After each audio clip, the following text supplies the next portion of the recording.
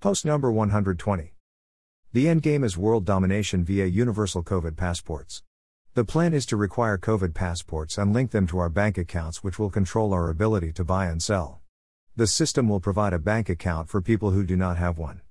Eventually, the Federal Reserve will be the only bank for U.S. citizens. Independent commercial banks will no longer exist. Refer to post number 90. Controlled destruction. Each of us will have a unique identifier number keyed into a universal identification system. Thus, COVID passports will allow the global elite to monitor us.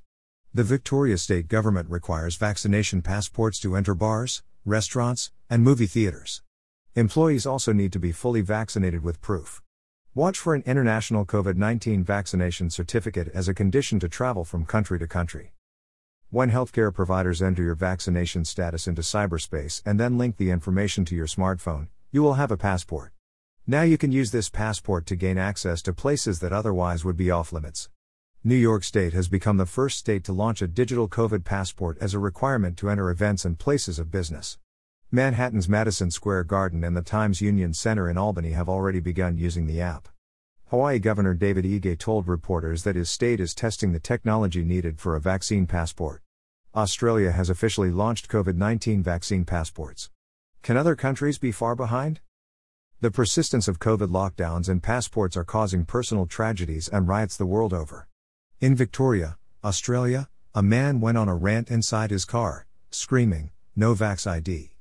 He then poured gasoline on himself and lit a match.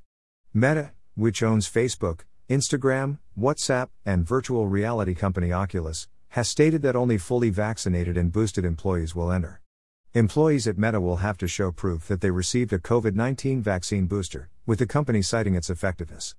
Meta previously enforced a mandate which requires all in-person employees to have received 2 doses of a COVID-19 vaccine, even though fully vaccinated persons have contracted the virus. Please copy blog address https://kennethalongauthor.com/to friends. Blog archives. Comments or requests below are welcomed.